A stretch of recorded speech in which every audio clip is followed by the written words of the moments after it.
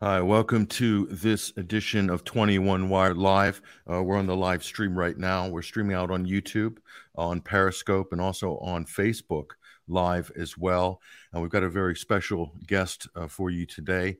I'm going to be joined by a writer and also the editor at Land Destroyer Blogspot. He's been a guest on 21 Wire Live before, and formerly wrote under the very well-known nom de plume of Tony Cardilucci. He's joining me on the live link right now, and his name is Brian Berletic. Hello, Brian. How are you doing? Hello. Thank you for having me again. Thanks. And I want to point people to a featured article up at 21st Century Wire.com. This is Brian's latest feature. It's a report, and it's entitled New U.S. President, Same Old Foreign Policy. So firstly, we'll get started. Brian, what do you mean, same old foreign policy? Are you saying that nothing is going to change between these two administrations? Because a lot of people are expecting sea changes in policy. I would say no, nothing is going to change. I've been writing versions of this article for years, pretty much every election. And every time someone new comes into office, whether it's in Congress or in the White House, and everybody is saying, well, this time everything is going to change. They're going to listen to the voters this time. And nothing changes. At first, the rhetoric changes. And then there's new excuses that are invented as to why things are not changing. And then toward the end of Obama's administration, he was just full out, doing all of these wars, expanding everything, and then handing what would look like a mess to Trump. And they do this very deliberately. Like right at the end, they do all of these last minute things to make it look like, well, the next guy just had it handed to him. And there's really nothing he could do about it, especially for Trump. Just 4 years. He didn't have any time to undo all of this. And they just do this from one administration to the next. And so this one is just the latest version of this type of article, this type of warning that I tried to give people that no, nothing is going to change. And as a matter of fact, if people listen to the hearing that Joe Biden's new Secretary of State, Anthony Blinken, if they watch that hearing and listen to his answers to the senators, he's promising you that nothing is going to change. He's telling you, we're going to keep troops in Afghanistan. We're going to continue escalating tensions with China and Russia and even our allies. All of the things, all the indiscretions, that we blamed on Trump, we're actually going to continue that as well. He basically promised it right on, live on C-SPAN for everyone to see. Unfortunately, people don't watch that. They look at the headlines, the headlines and the rhetoric, and wishful thinking too, I think, is the reason why people will continue holding their breath. Did you happen to catch when Lindsey Graham, the Republican senator from South Carolina, an ardent ally of Trump, or he became an ally of Trump? He wasn't initially; he was in the Never Trump camp, but and a very close colleague of John McCain over the years. So that will give you some indication of where Lindsey Graham's foreign policy proclivities lie, namely pro-war and very hawkish on just about everybody on the planet that you could be hawkish against. But it was almost like there was a love affair between him and Anthony Blinken. I mean, Lindsey just perked up. It was as if he had found a long-lost soul across the room there. Blinken was really singing the songs that Lindsey Graham and other neocons very much approved of. And this is a Democratic selection here, supposedly a liberal left-wing president appointing his cabinet. And here we have him seeing completely eye to eye. It was almost like a Vulcan mind melt, Brian. I couldn't believe it. I'm laughing now, but when I was watching it, my blood was boiling. Actually, I only could stomach Graham, Cruz, and Rubio, and then I had to stop because it was just nauseating. I mean, honestly, we're talking about policy that when it actually unfolds this will be continuing to destroy lives all around the globe. But yes, absolutely, I saw that. I picked up on that. And the other thing is, you mentioned earlier that Trump being a one-term president, uh, the likelihood of any U.S. president in one term to fundamentally alter the trajectory of any particular, long-term mainstay U.S. foreign policy or geopolitical position, aim, or objective, very unlikely to do in 4 years. No, I don't do hypotheticals, Brian, but I think in this case we could do a hypothetical. If Trump won re-election, uh, did you see some substantive changes in direction, namely reducing troop levels and commitments in places like Iraq, trying to get out of Syria, of course, attacked by Graham and others when he attempted to announce that, and maybe detente with North Korea, for instance? Uh, do you think as a two-term president, he would have had a chance, or would he have been pulled back so hard by the undertow of deep interests and the kind of financial and corporate interests which you outlined very well in this article at 21st Century Wire? So it's those interests precisely why nothing was going to change under Trump in 4 years or 8 years. And when we're looking at troop reductions and we're looking at the U.S. kind of, I wouldn't say stepping away from Syria, but kind of scaling back their ambitions.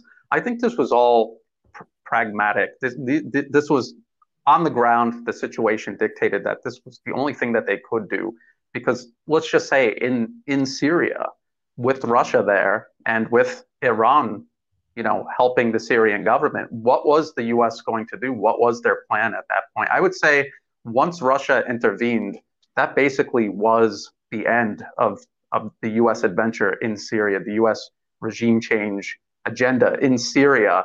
And I think once Russia intervened, there were some instances where the U.S. thought maybe it could bluff like they did in Serbia. There were a couple of instances where the U.S.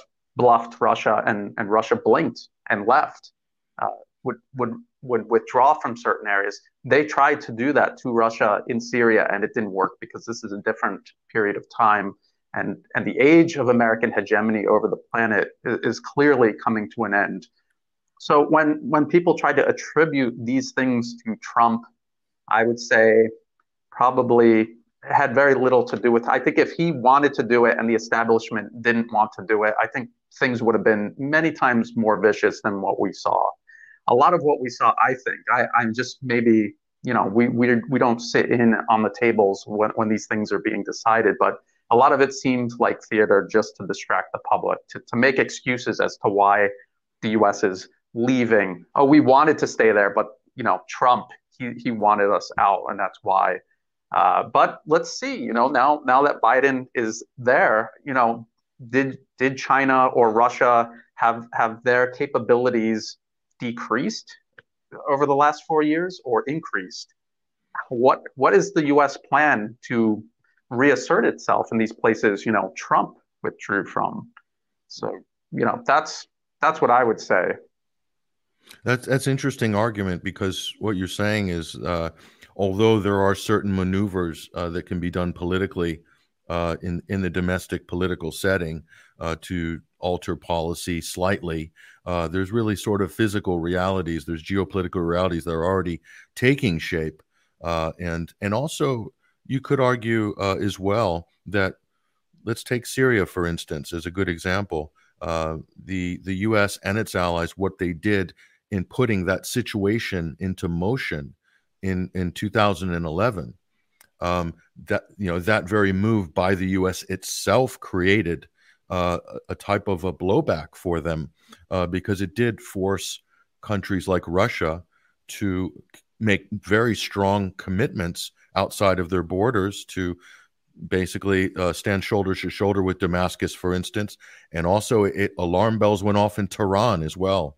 And the Iranians got very deeply involved in that conflict. If that proxy war had not been waged by the Obama administration with such ferocity and so many billions in terms of weapons that were trafficked via Turkey. These are NATO allies we're talking about as well, and Jordan on the south as well, and Israel as well, more covertly though, not officially, kind of off the books, involved in that. If that didn't happen, of course, then we wouldn't be having this conversation, would we, about Trump withdrawing troops, quote, from Syria. So that's an interesting point. And I think when you start arguing like that, Brian, and I'll let you speak to this point, you're really getting into a deeper meta-analysis of foreign policy than just a reactionary cycle of situations, which I think the media and the mainstream and quite frankly, mainstream politics, they prefer that reactionary cycle where they just seem to be reacting from point to point without any real reflection of how and why they could, or even considering whether that might not have been a very good decision to make in 2011. But go ahead. As I always try to point out, especially when talking about a crisis like in Syria, I try to point out to people that didn't just pop up in 2011. That wasn't just some, people coming out into the streets and the U.S. opportunistically seizing on that moment to get involved. The regime change in Syria has been a project of the U.S. for decades. Since President Bashar al-Assad's father was president, they have been using militants as proxies to try to overthrow the government in Syria. And this was just the latest iteration of this plan. And I think it got a lot further than it had in the past. But then I think also at the same time, it's showing a lot of the vulnerabilities of the U.S. and the U.S. empire, if you want to call it that. That they have serious limitations, that countries like Russia that years ago would not be able to assert themselves, would not be able to pull off the military operation that was their intervention in Syria. They're able to do that now. And like I said, over the last 4 years, those capabilities have only grown. They haven't diminished. And for the US, their ability to intervene with impunity around the globe is increasingly under pressure by countries like Russia, by countries like China, who are developing these capabilities. And in a lot of cases, they're developing these capabilities specifically in response to the threat the U.S. itself poses. So it's kind of a vicious cycle. The harder the U.S. tries to grip onto this fading empire of it, the more nations around the world are reacting to it, creating the defenses that they need to push the U.S. out of their corner of the world. Well, you want maybe because I would like to go into China, but let's just stop there for a moment. Well, let's go into China actually, because the Pacific Rim, certainly that's something that's been elevated in terms of the U.S. consciousness. But I mean, we've always known post World War II that the U.S. has a certain deterrent position that's traditional. The occupation of Okinawa, you've got Guam, you've got South Korea, you've got all of these positions that have basically encircled China effectively now in the 21st century that were there as a kind of the sort of agreement similar to the U.S. occupation of Germany post World War II, to provide the quote collective defense for the Japanese and the Germans, so that they don't raise a military in a nationalist sense, and then in return they get free access to the U.S. markets, could build up their economy post World War II. But so we're still there in that deterrent position. But in the meantime, have gradually sort of created an arc around China, and not just on the Pacific side, Brian, but also around the southern part of that arc, and of course Central Asia, Afghanistan, and then moving on. So we always talk about encirclement of Russia as a big provocation, if you will, by the U.S. and NATO, but really, if you look at the whole global map, it's an encirclement of China in many respects. And of course, you being in Southeast Asia, you're very well positioned. You've got a very good vantage point on both directions of this situation. But yeah, go ahead. So this is another this is another area where a lot of people think, oh, especially with Obama and his rollout of the pivot to Asia, people were like, oh, this is a new strategy. This is something fresh that, the U.S. is going to, walk away from its vicious wars in the Middle East and focus more attention on Southeast Asia, basically, and building up alliances there that they claim were neglected.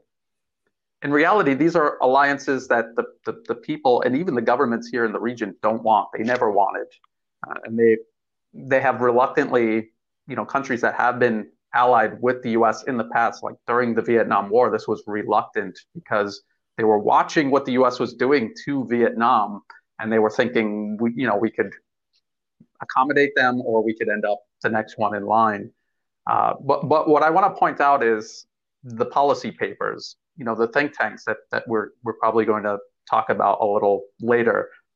These policy papers span decades. So, let's go back to the Pentagon Papers, which were leaked in the 1970s.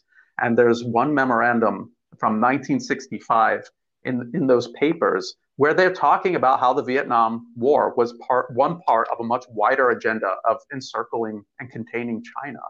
And they talk about, how they have different fronts that they're working on to contain China, Japan and Korea, Southeast Asia, India and Pakistan.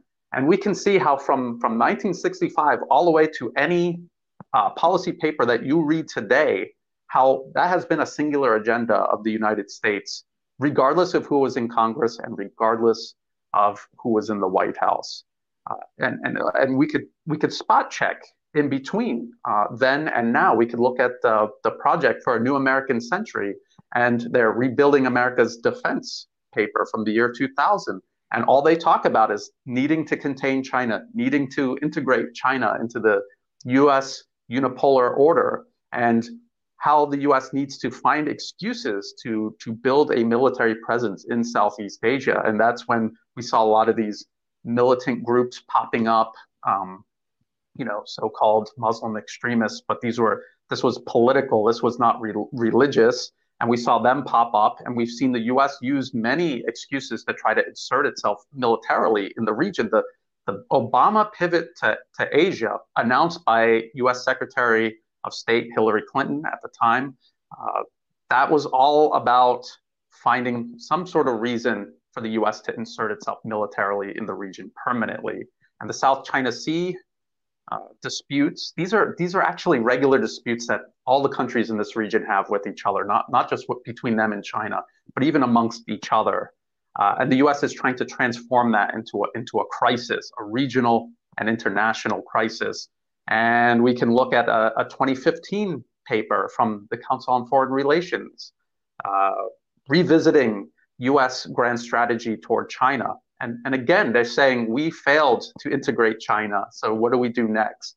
So you could see how it's the same goal, but they're trying different things because nothing is working, and China just keeps rising, and the U.S. keeps getting pushed out of the region. So when we talk about continuity of agenda, this is the perfect example. It's something that started back in the 60s or even before that and continues to this day. And you could pick any paper, and if you didn't look at the date, you wouldn't know if you were reading a recent policy paper or one from decades ago. So I think people should get into a habit of at least checking into some of these. It's hard reading, but when you look at this, you realize how hopeless it is to go and vote for representatives in Washington. They represent somebody, but not the voters.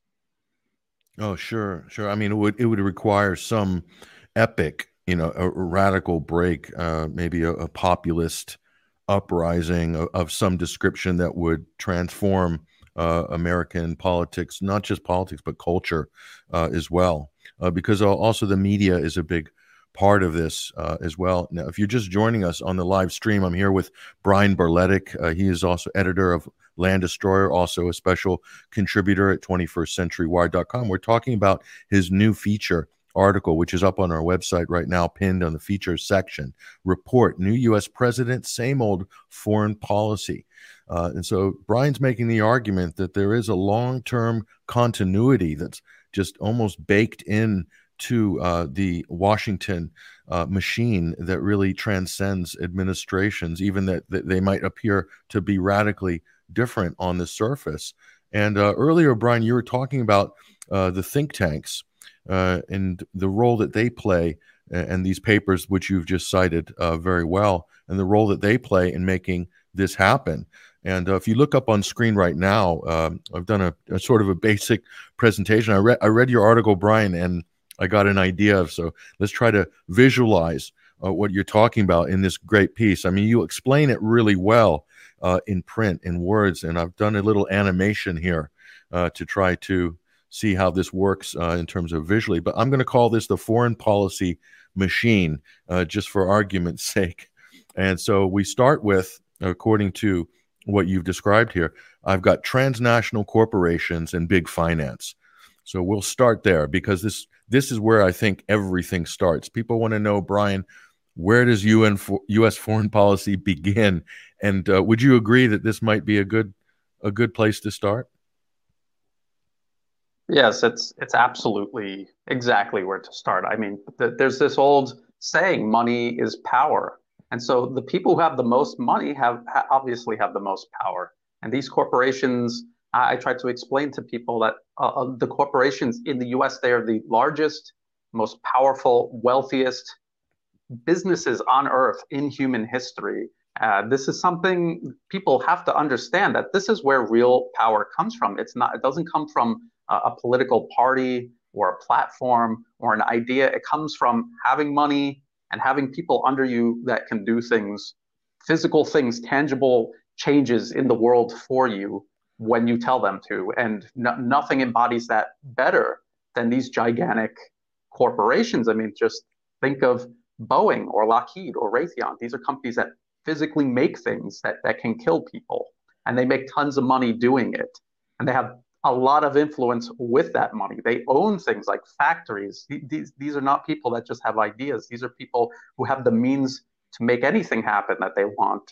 And you look at the banks, the oil companies, it's all very similar. They're in different industries, but it's the same concept where they have money, they have power, they have people under them.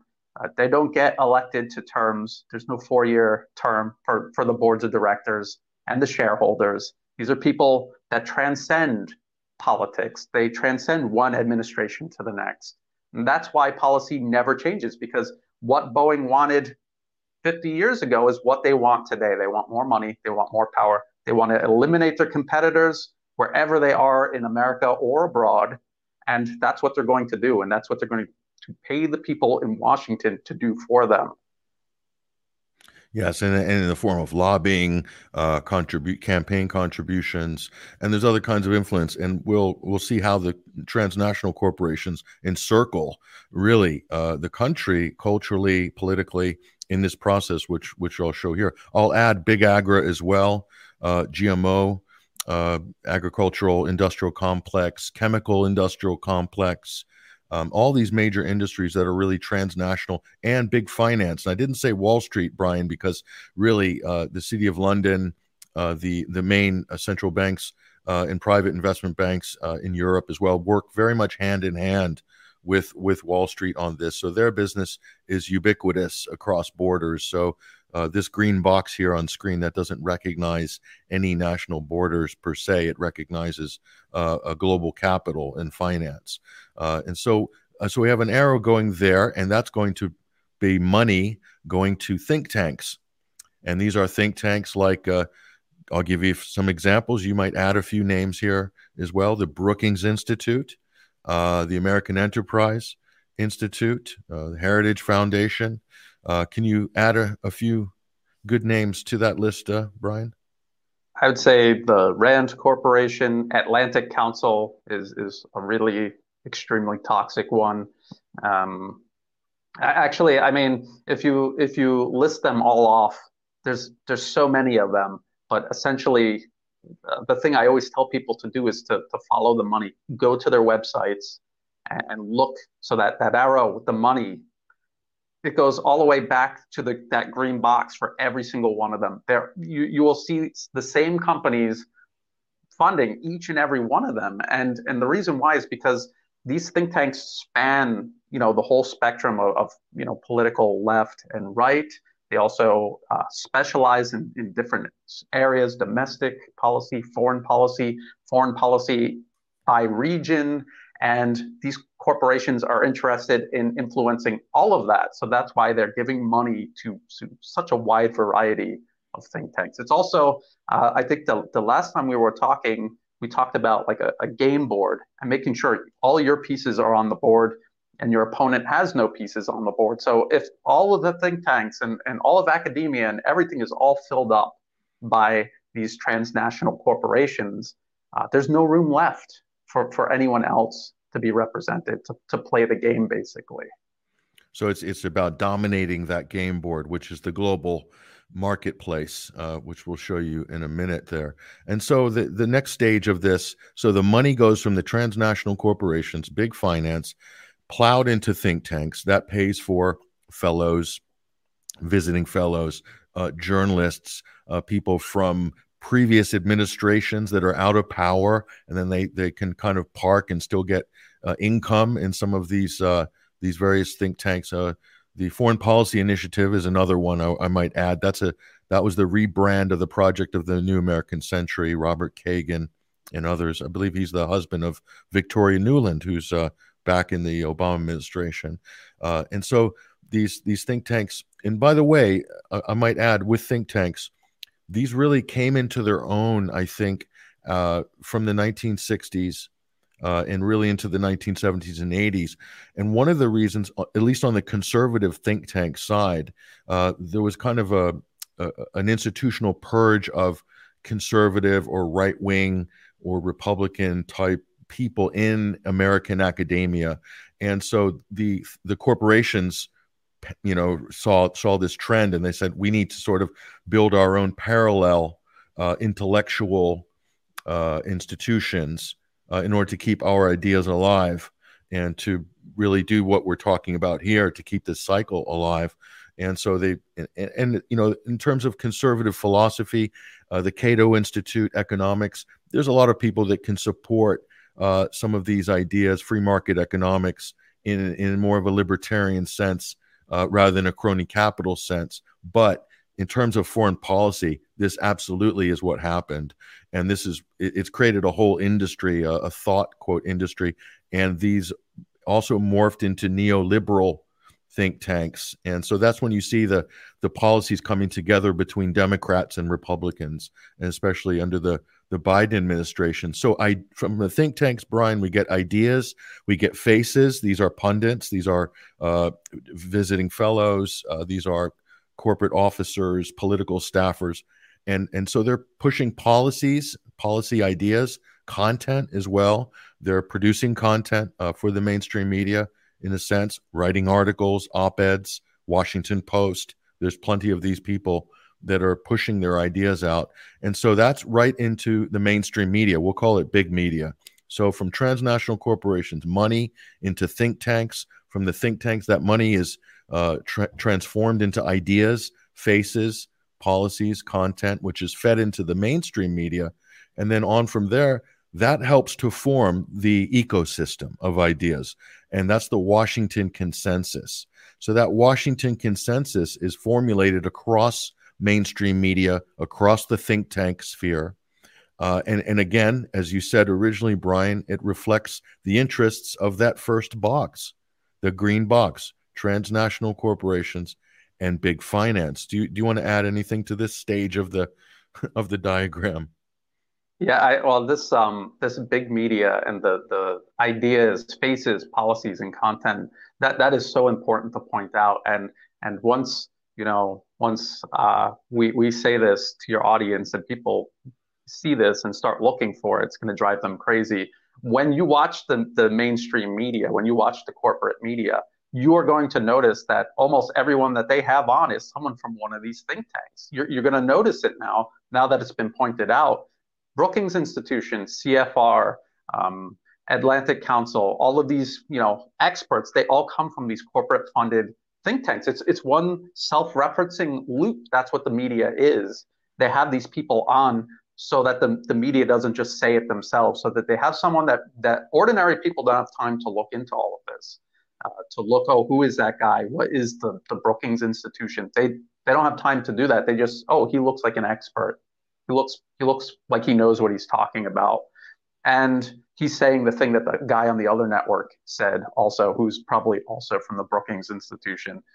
And this is how they do generate that consensus that you were just talking about, and also how they manage public perception. This is how the corporations are doing this. They're getting it rubber stamped in Washington, which will be on the next part of the chart. But they need to explain to the people why this is happening and why they should accept this as something they want to happen. Because actually, a democracy or a republic or any form of government it should be being driven by what people want, shouldn't it? That's what we think. Ordinary people think that.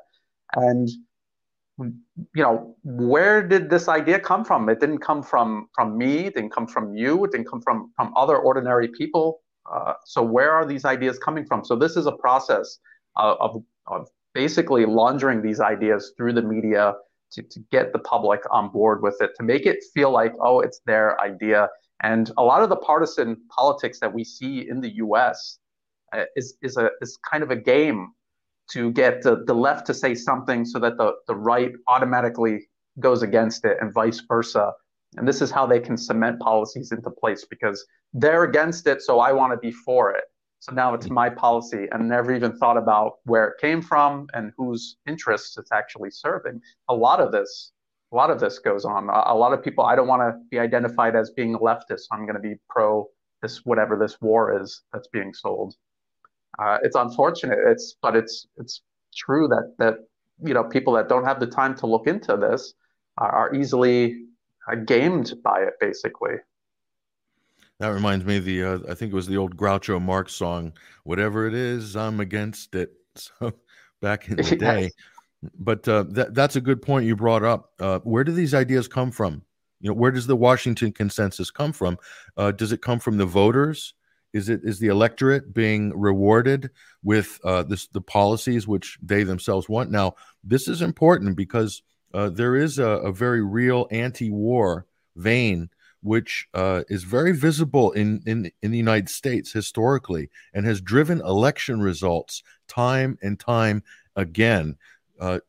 Just in recent history, George W. Bush, the war hawk, the neocon, ran on a platform against Al Gore in 2000 of no nation building.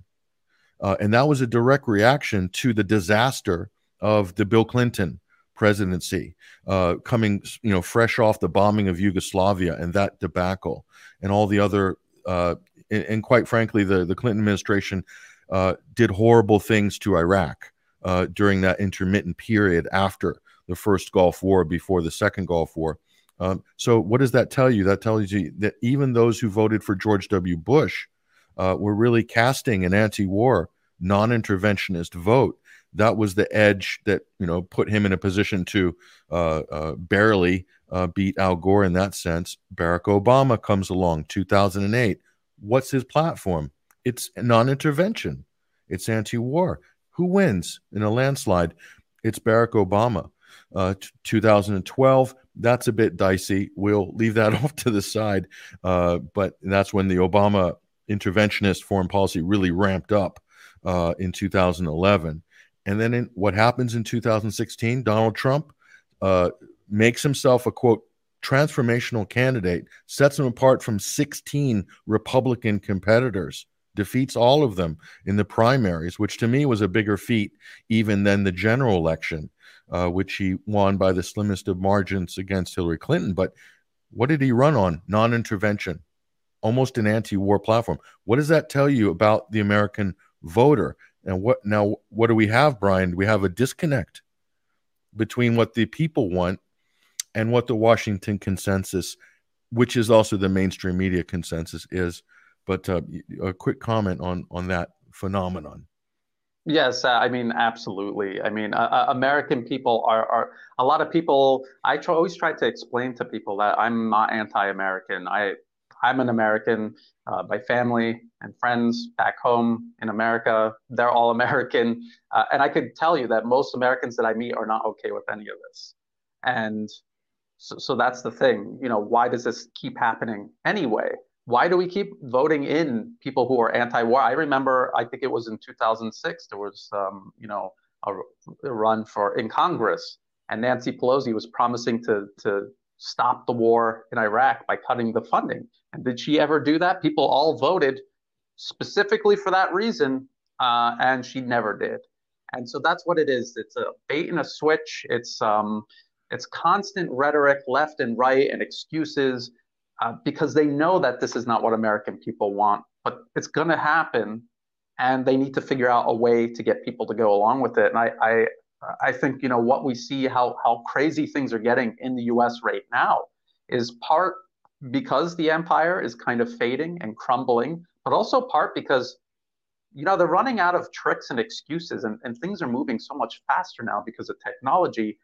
They're having a hard time explaining why everyone wants it to be this way, and yet it's still going to be that way.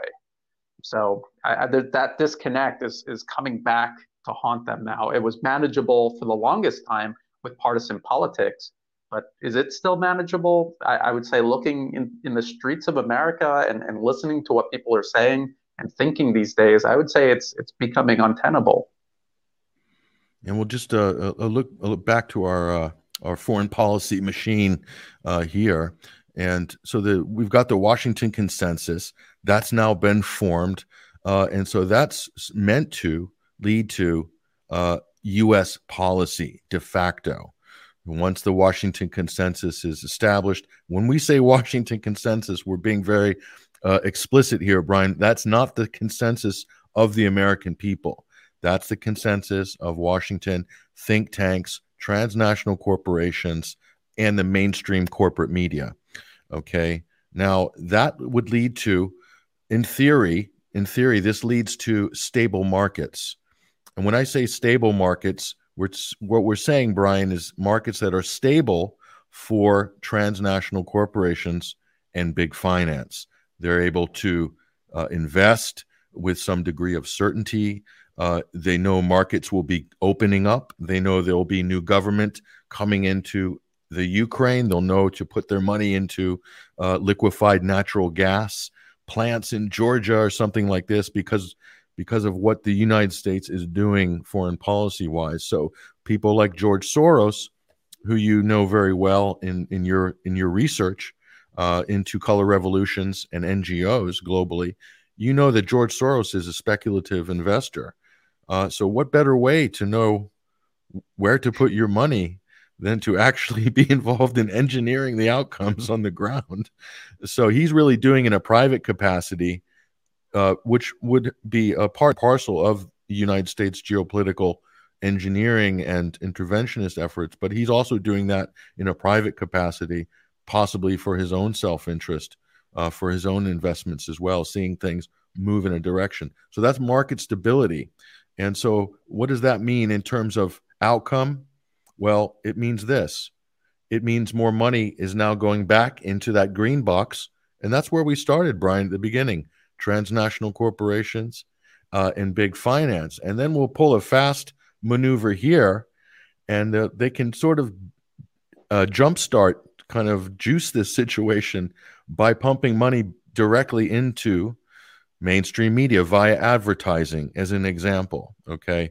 And that helps to sort of juice this foreign policy machine.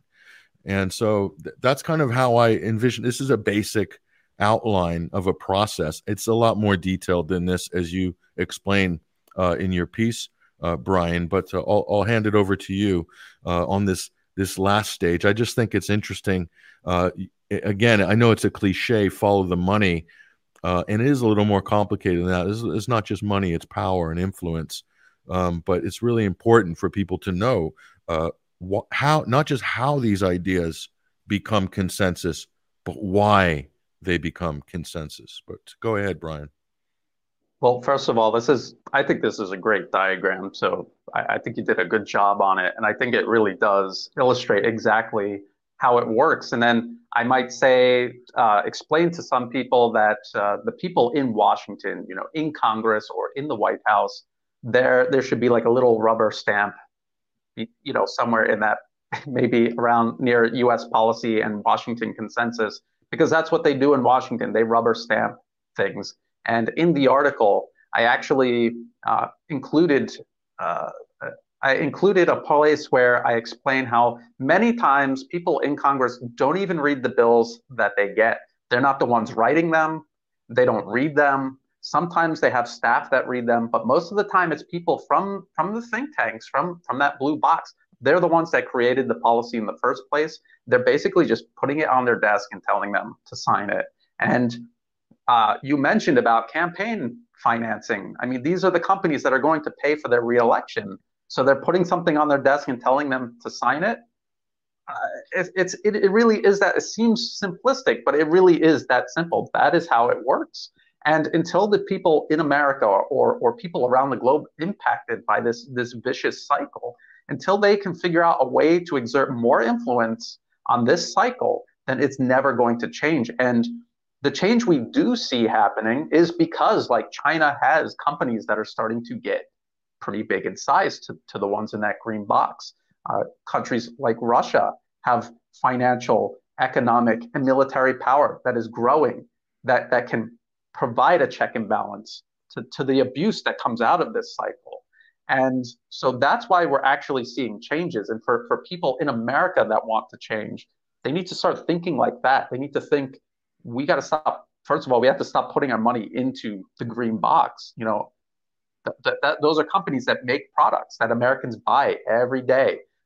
What percentage of their paycheck is going to those goods and services? They're feeding this cycle every time they do that. So they can vote all they want. They can go out and protest as hard as they want. They can burn every block down between where they live in Washington, and even burn Washington down. It will make no difference as long as they're still paying into that green box. Until American people can come up with alternatives, local businesses, a distribution of power and wealth through local entrepreneurship. This is never going to change. And in countries that have a better balance of power, it's precisely because of that. It's because people are more inclined to start their own businesses. The government in America reaches into everything with regulations and taxes, makes it almost impossible to do it. But in other countries where it's more permissible, that's why there is a balance of power. That's why you don't see cycles this vicious in other places. So it's just something for people to think about instead of holding your breath or waiting for Biden to change something, or waiting 4 years for another election, which is the definition of insanity, isn't it? To just keep doing the same thing over and over and over again and expecting it to change. Next time will be the time. It's not. It will not. This cycle is real.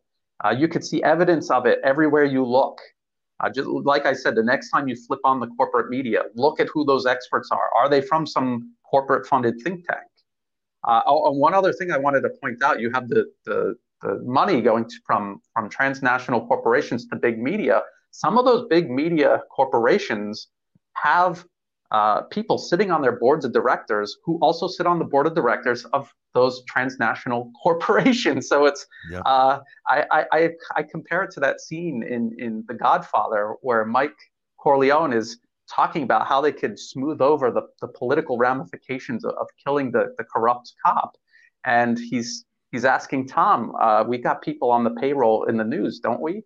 And they would like a story like that. Well, this is not the mafia with news people on the payroll. This is the mafia is on the board of directors of the newspaper, just running it directly, telling them what to write directly. This is why it's so unified to the point where people think that is actually reality because it's that well integrated and well oiled. No, absolutely. The defense industry, there's a number of there's overlap between the boards of the major conglomerates that own 90% of U.S. media, companies like Raytheon, companies like Boeing, Lockheed Martin, General Dynamics, General Electric, all of these big defense contractors sitting also on the boards of major media conglomerates as well, and also the major pharmaceutical companies as well. There's overlap between Pfizer and Reuters, for instance. If you go and compare the names on the boards, or at least the Reuters Foundation, I believe as well, and you see these obviously. It looks like corporate marketing coming out on the major newswire services half the time, Yes. which you also alluded to in your previous feature, which you did last month at 21st Century Wire about the pandemic industrial complex. But back to the central point, I think is really important when people are watching mainstream media, and they're also looking at politicians. They're looking at what are the media saying, and at the same time looking at what congressmen and what senators are saying. Now, there are a few people in Congress and in the Senate, U.S. Senate, that I think I can tell, I know that they have studied history. They do have their own belief sets in terms of worldview, in terms of international relations, in terms of geopolitics, the role of the military, etc. Now, that's a minority, Brian. Okay. Most of them, they get their positions, their ideas based on confidence. And that usually comes from their staffers or the people in their sort of immediate circle, whoever they are. And so they get, how do they get confidence? Well, if Fox is saying it, or if CNN is saying it, and MSC, if it's being echoed across the media landscape, then obviously that's giving them confidence. There's some credibility to their position. So when they go to vote on this measure or the other, they're not seen to be outliers. In other words, they're part of that Washington consensus. But where do they actually get these ideas on foreign policy? I will say, you might agree with me or not, I would say 9 out of 10 get all of their foreign policy views and nuances, the contents of their speeches, etc., come from think tanks. They come directly from think tanks, and so they're not their ideas. They're not beliefs that they have got by traveling the world and doing on the ground fact finding missions, and having a deep understanding and insight of other cultures, of other political systems, of geographical hot flashpoints, if you will, between countries, and understanding how these situations came to be in the present day based on colonial history, map making, post World War I, for instance. No, none of that. They're getting it straight from the think tank. But I don't know. I mean, you've probably seen some examples of this, haven't you? Absolutely. I was just going to say the hearing with Anthony Blinken for U.S. Secretary of State. I'm not sure if it was Cruz or Rubio, but I mean, like, it was verbatim from a paper that I was just looking at that week for research for other things, and he was talking about China hasn't been integrated, into the, hasn't been liberalized. And this is a mantra that every paper that you will read for decades, this is all that these papers talk about. So that's where he's getting it. And about Nord Stream 2, the pipeline between Germany and Russia. I think that was Cruz. Yes, that was Cruz, Ted Cruz. Just straight from the Atlantic Council. I mean, they're talking about the United States stopping a pipeline that goes from Russia to Germany. It doesn't, somehow bypass the U.S. or something. It just goes straight from Russia to Germany. It's the business of Russia and Germany. It doesn't pass through any other country. So how is this America's business? And the way he was talking about it was that it will be stopped, and it doesn't matter what Russia thinks or what Germany thinks. It will be stopped. And Blinken totally agreed with him, couldn't agree more.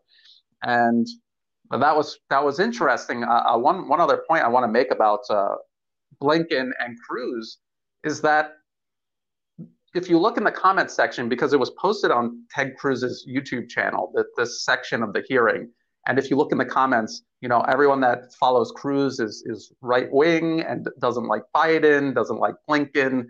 But when you actually, so they were imagining that there was some sort of adversarial process going on here. But if you actually just from the outside looked in, Blinken couldn't have agreed more with Cruz on everything, on absolutely everything. So it just goes to show you that the role of political partisanship, how that all is playing a game to manage public perception, when in fact everyone there was pretty much on the same page, except maybe Rand Paul wasn't. But like you said, he's a minority, and no matter what he says, and they keep him there, I think, to give people the illusion that there is a chance of something happening. Hmm. Well, Yes. yeah, and also it's interesting the electorate in his home state in Kentucky. I mean, they'll entertain him, but in the same state you'll have some absolutely rabid war hawks. So it does show you that there's some diversity there. I think in the viewpoints and wishes of the electorate in many of these states, more than is reflected in the mainstream media. That's for sure. Now, let's talk about one specific, which I think is a really important flashpoint to nail home. And you go into detail about this in your article up at 21st Century Wire. This is the subject of Iran. Okay, and a lot was made about this, certainly after the election, when it looked as though Biden was going to ascend to power. Immediately, people are talking about what is going to happen with Iran, and specifically what's going to happen with the JCPOA, the Iran nuclear deal. And you've got a very interesting take on this. I know you've had it for a long time, which predates the election season. But go ahead and explain to us. And I want to also point people to this document here, which you talk about. This was published, I believe, by the Brookings Institution. And the title is Which Path to Persia? Options for a New American Strategy Towards Iran. And this was published some years ago by a number of these people here who are nested comfortably in the Brookings Institution, which is really the main neoliberal, and the Democrats will go to the Brookings Institute, and Republicans too, but it is definitely a favorite hangout for foreign policy mavens on the Democratic side. But explain to us what's going to happen, or what's not going to happen with the JCPOA, and the importance of this document, Which Path to Persia?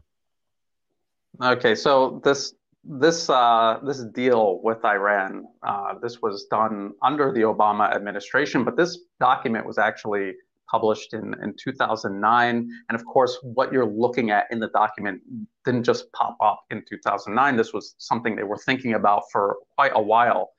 And in this document, they basically say, and I do believe I have the quote in the article on the website. So they talk about offering Iran a deal, basically. They even used the word deal. And they said, we're going to offer this deal to Iran. It's going to be such a great deal that only a country that wants nuclear weapons will turn it down. And then they basically say they will sabotage the deal and then use that as a pretext to pursue regime change against Iran, because that is the singular objective of the U.S., of the corporate financier interests that run U.S. foreign policy for real. They have been trying to overthrow the government in Iran for decades, and it doesn't matter who's president. And when you get a new president, you get new rhetorical mechanisms that you could use to manipulate public perception, manipulate international audiences. But at the end of the day, it has always been about regime change. And people say, well, Obama, he wanted to make this deal with Iran. But did he really? Because it was also under his administration that the proxy war against Syria started, and also the proxy war against Yemen started. And these were both very close allies of Iran, and they're prerequisites that need to be checked off the list before war with Iran can start. So you can see that even under Obama, the goal was still regime change, violent regime change, and that the nuclear deal was just a ploy. It was to make the U.S. look reasonable, to make them look like they wanted peace, and that it's Iran who is the one being belligerent. That is the problem. And this was for them to marshal international support for a war against Iran. And so now you have Biden claiming he wants to go back to the deal, but they're going to find one way or another not to. And even if they do, they're going to continue everything else around Iran's peripheries to continue pursuing violent regime change against Tehran. So it really it's rhetoric, it's window dressing. That their goal is to overthrow the government there. What I think could be a possibility is that Israel will play spoiler. So Biden will make it look like he wants to go back to the deal, but Israel will do something allegedly unilaterally to sabotage it and to create a conflict that the U.S. has no choice but to join on the side of Israel. And now all of these Arab countries that are now suddenly so friendly with Israel these days, and like this whole thing where they're talking about returning to the deal, it will not happen. It will not happen. The goal has never been to give Iran a way out of confrontation with the U.S. and a way to the table of whatever the international order is that the U.S. is always referring to. That's interesting. And Oh, go ahead. sorry. One last point to make about this document in particular, Which Path to Persia.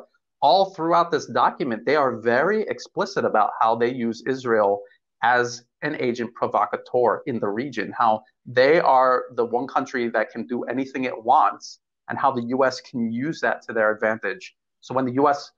can't politically do something or militarily justify doing something, they will use Israel. And we've seen this time and time again. Every time they violate Syrian airspace, every time they're doing something in Lebanon or to Iran directly, people think that it's Israel doing it on their own. No, it is a team effort. It is a team effort with the U.S., with these special interests in the U.S.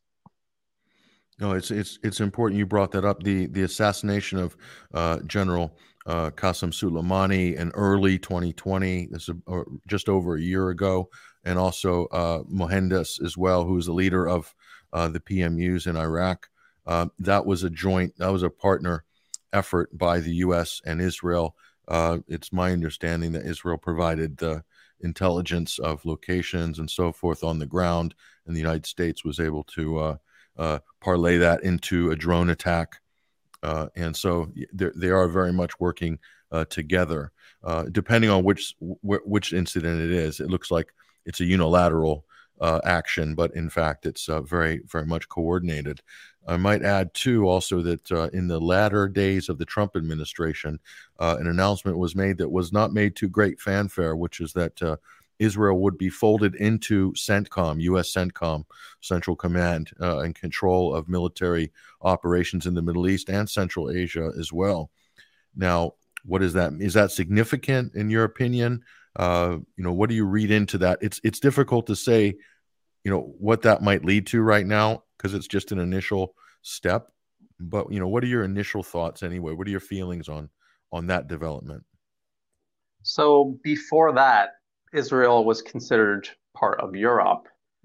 But now, and officially, this is the reason they say they're doing this, is that now Israel is on such good terms with all these other countries in the Middle East and North Africa. So now it makes more sense to include them in the Middle East. But actually, this is, now that I was looking into it, just before the show, actually, when you mentioned it, it does really look like they're going with this. They had this this project that was very NATO-like in structure that they wanted to do in the Middle East, a united front against Iran. And because they're having such bad luck, even with the conflict in Yemen, they're having such bad luck. They're adding anyone into the mix that they can, no matter how little sense it makes, including Israel. So could you imagine a Middle Eastern version of NATO with Israel and Saudi Arabia and Qatar? It makes no sense when you look at the political rhetoric that we're always being sold by the corporate media. But in terms of special interests running all of these, having influence on all of these countries, they have no options left. This is the last. This is one of the last things they can think of doing. So they're just going to do it. And they don't care how ridiculous it looks to have. Because could you imagine Israel and Saudi Arabia and Qatar all fighting Iran side by side? it's it's hard to believe, but that's what I think they're going to try to do. I think we're going to see something like that. We already see Israel and Turkey, even though they pretend that they don't like each other for public consumption, they were hand in hand all throughout the US led proxy war on Syria. I think we all remember seeing that, many examples of that. Hmm. No, for absolutely. Turkey is a difficult one to read on the best of days. That's for sure. But back to this document and also your analysis in your article of Which Path to Persia.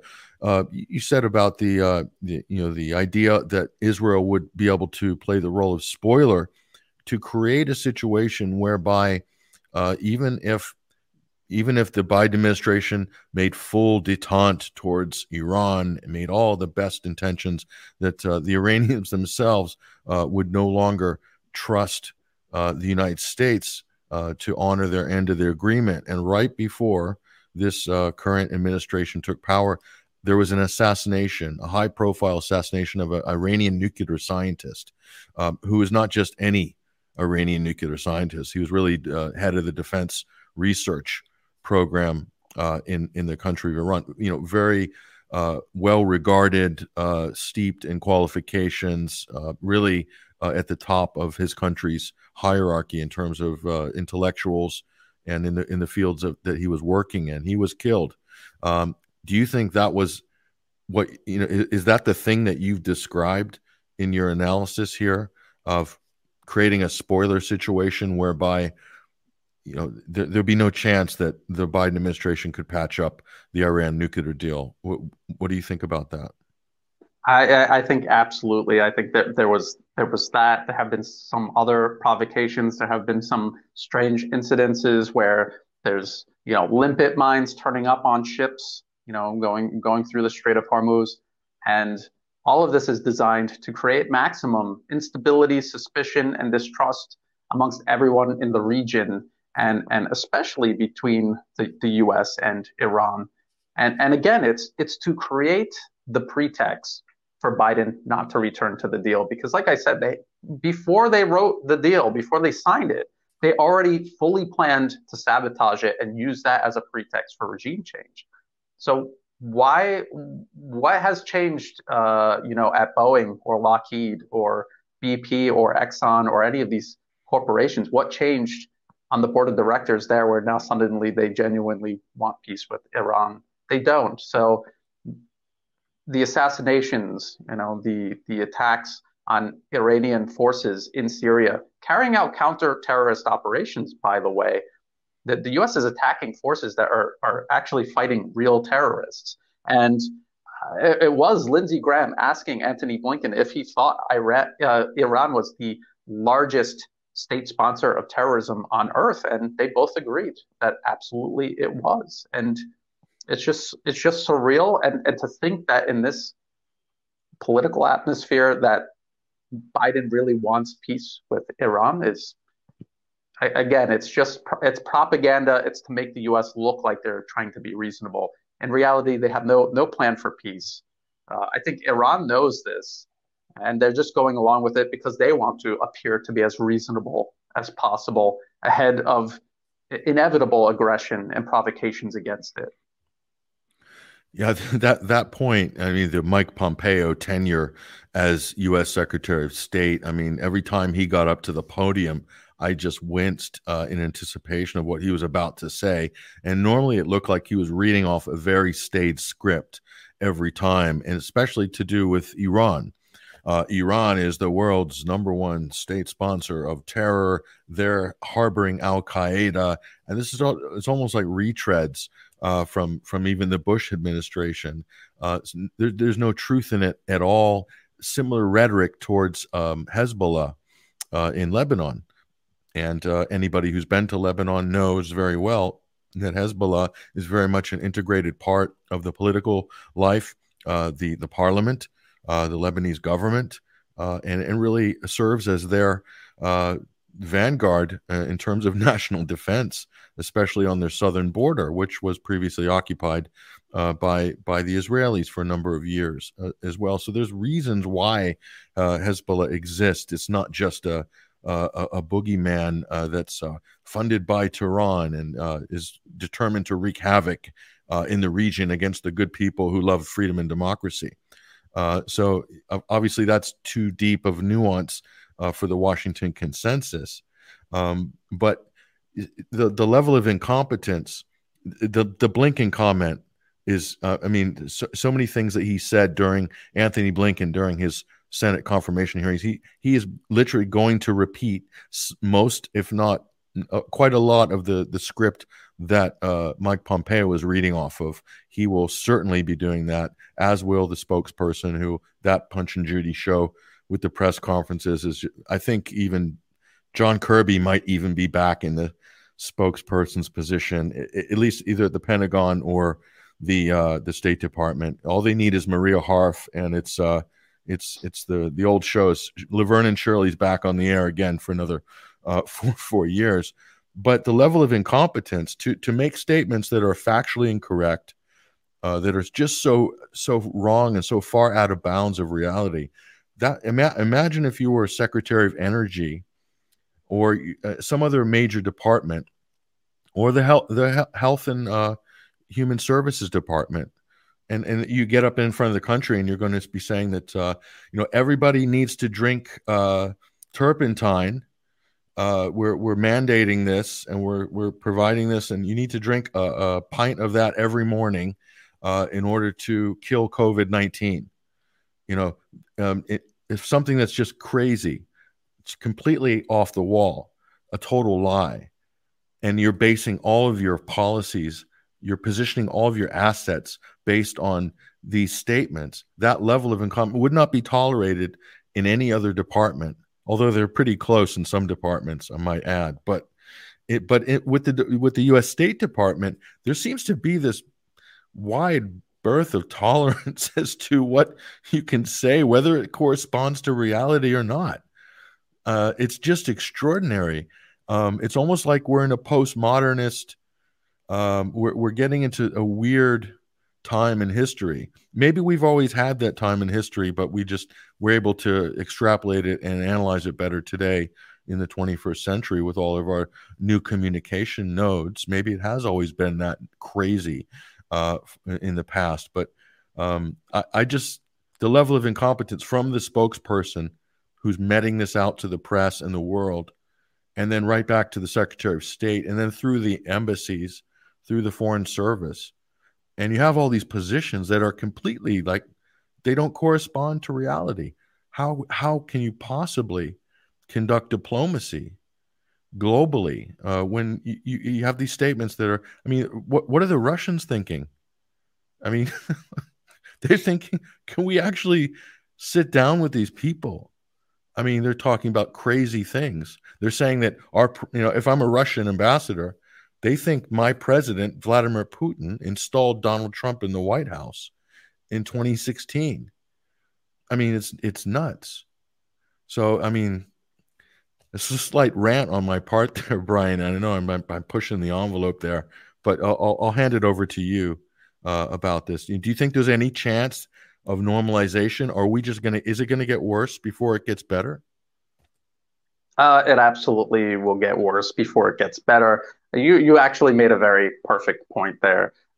The disconnect between what we're being told and reality is it's not even close. It seems like it gets further and further apart because you and I we've been paying attention for a couple of years. Wouldn't you agree that it's getting worse and worse now? I would say it's getting much worse now.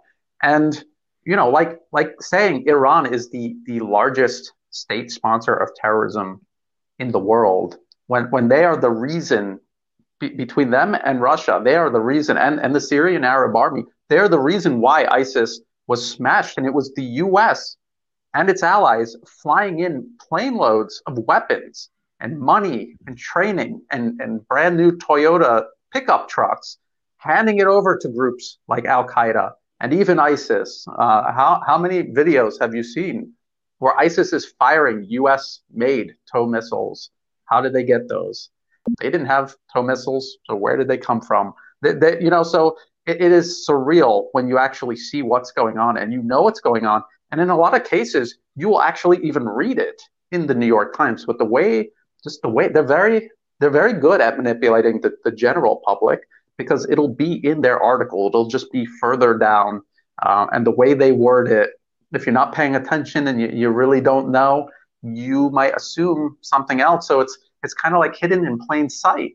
And that's why I tell people, well, some people criticize me for citing Western corporate media, but I cite that for a very specific reason because I want to show people that even the people that are representing a policy that I oppose agree with me that this is actually what they're really doing.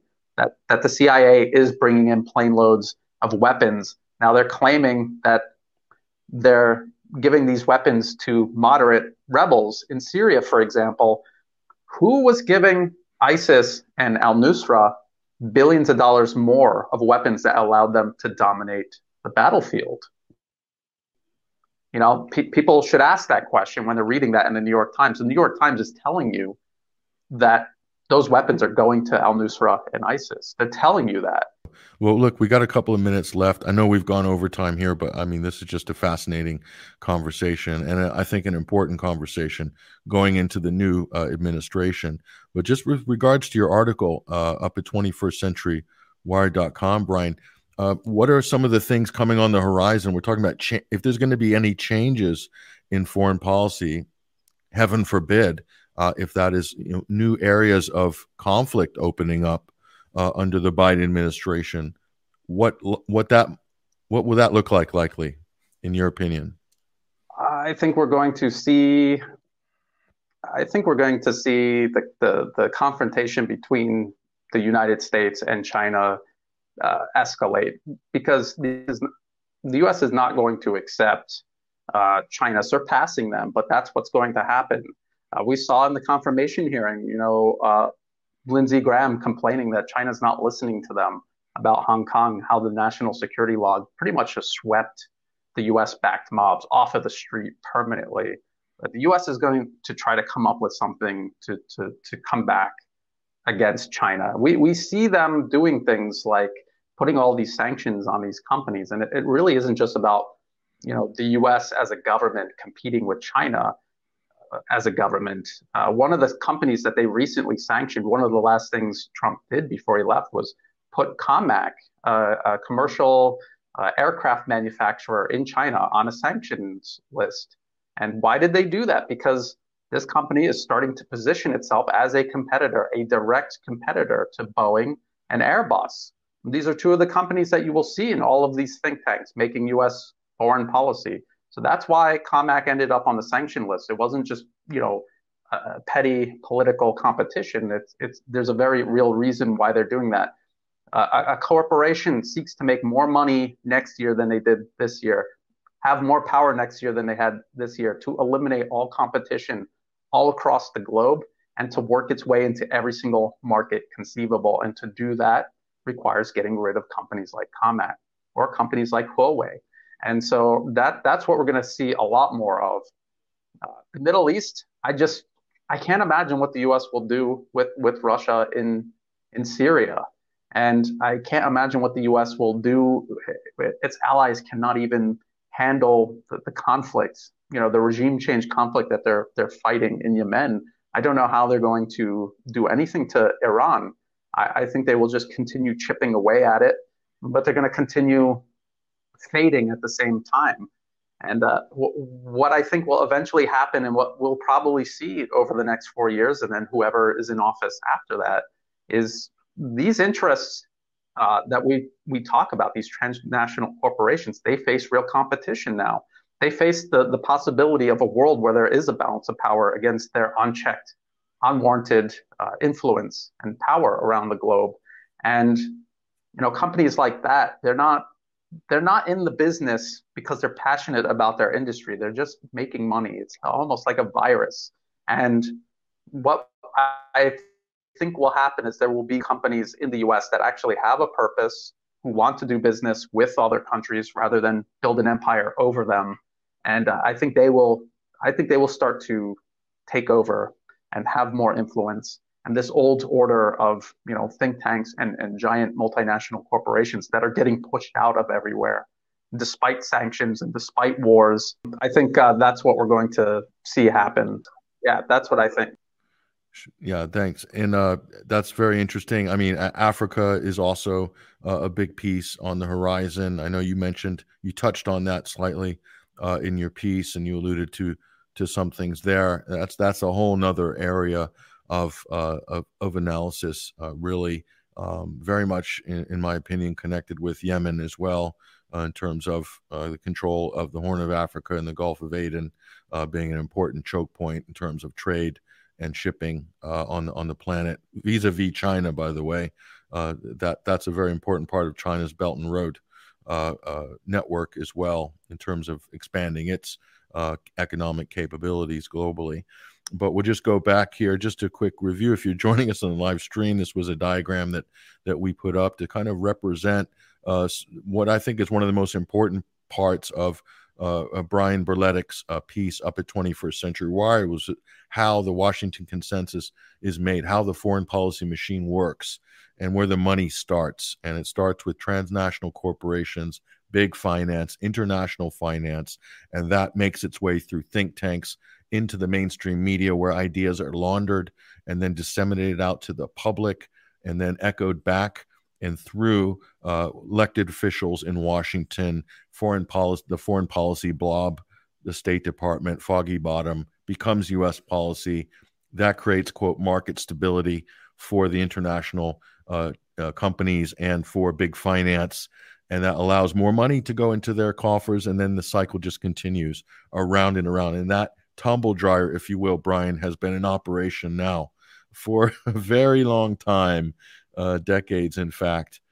So, I do encourage people to go and check out your article at 21stcenturywire.com. It's very enlightening. It's also very detailed and an important piece, I think, in terms of understanding what's happening in terms of where people are getting these ideas from, how the Biden foreign policy, the Trump foreign policy, the Obama, the Bush foreign policy, the Clinton foreign policy, how these things are formed, how they come to be in reality. And I think you've done a very good job at making that happen up on your piece at 21stcenturywire.com. And so, again, I do encourage people to go and check out this piece by Brian, a very important piece. It's up on our feature section right now. But again, I want to say thank you very much. Do you want any last words, Brian? Tell people also where they can find more of your work as well at Land Destroyer. Okay, so I have my blog, landdestroyer.blogspot.com. I also am making daily videos on YouTube, Land Destroyer. Just type Land Destroyer, all one word, and it should pop up. And thank you very much for having me, Patrick. I really appreciate and really enjoy these discussions. Thank you so much. No, it's our pleasure, Brian. It's our pleasure, and hopefully we'll be speaking to you again soon about. Well, there's no shortage of things to be talking about in the coming months, that's for sure. But again, thank you very much for joining us for this episode 5, sorry, of 21 Wire Live. Brian Berletic, Land Destroyer, editor, special contributor at 21stcenturywire.com. Thanks, Brian. Thank you. Well, there he goes, ladies and gentlemen. That's Brian Berletic from Land Destroyer. A great discussion. If you missed any of this live broadcast, of course, this will be up on YouTube. You'll be able to view it again on our Twitter account, up at 21stcenturywire.com as well. And also, if you join us, hang on. Next Wednesday, we'll be live again. We've got a very special guest, an absolutely fascinating conversation we're going to have on propaganda, how it happens, how it's constructed, what are the theories behind it, how it's working its way through the news cycle today with issues, not just what we talked about today, but also with issues like the pandemic, like COVID-19, et cetera, and the policies surrounding that. Mainstream media and government working together in one sort of machine. We're going to be talking about that on Wednesday. I won't say who our guest is, but I am going to say I'm very excited about that conversation. So do stick around and keep in touch with what we're doing at 21stcenturywire.com. And we'll have a few other links, hopefully in the show page, also to Brian's work and how you can contact him or get in touch with him to support what he's doing as well at Land Destroy. But that's it, ladies and gentlemen. That is the program. Thank you very much for joining us this week. We'll be back. And I also want to say we're broadcasting live on the Alternate Current Radio Network this Sunday, tomorrow for the Sunday Wire.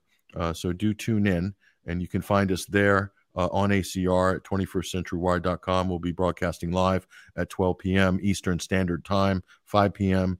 UK time. So we'll hopefully we'll see you there, and we'll have another great conversation about a lot of different things, also with our roving correspondent for culture and sport, Basil Valentine, as well. So we look forward to that.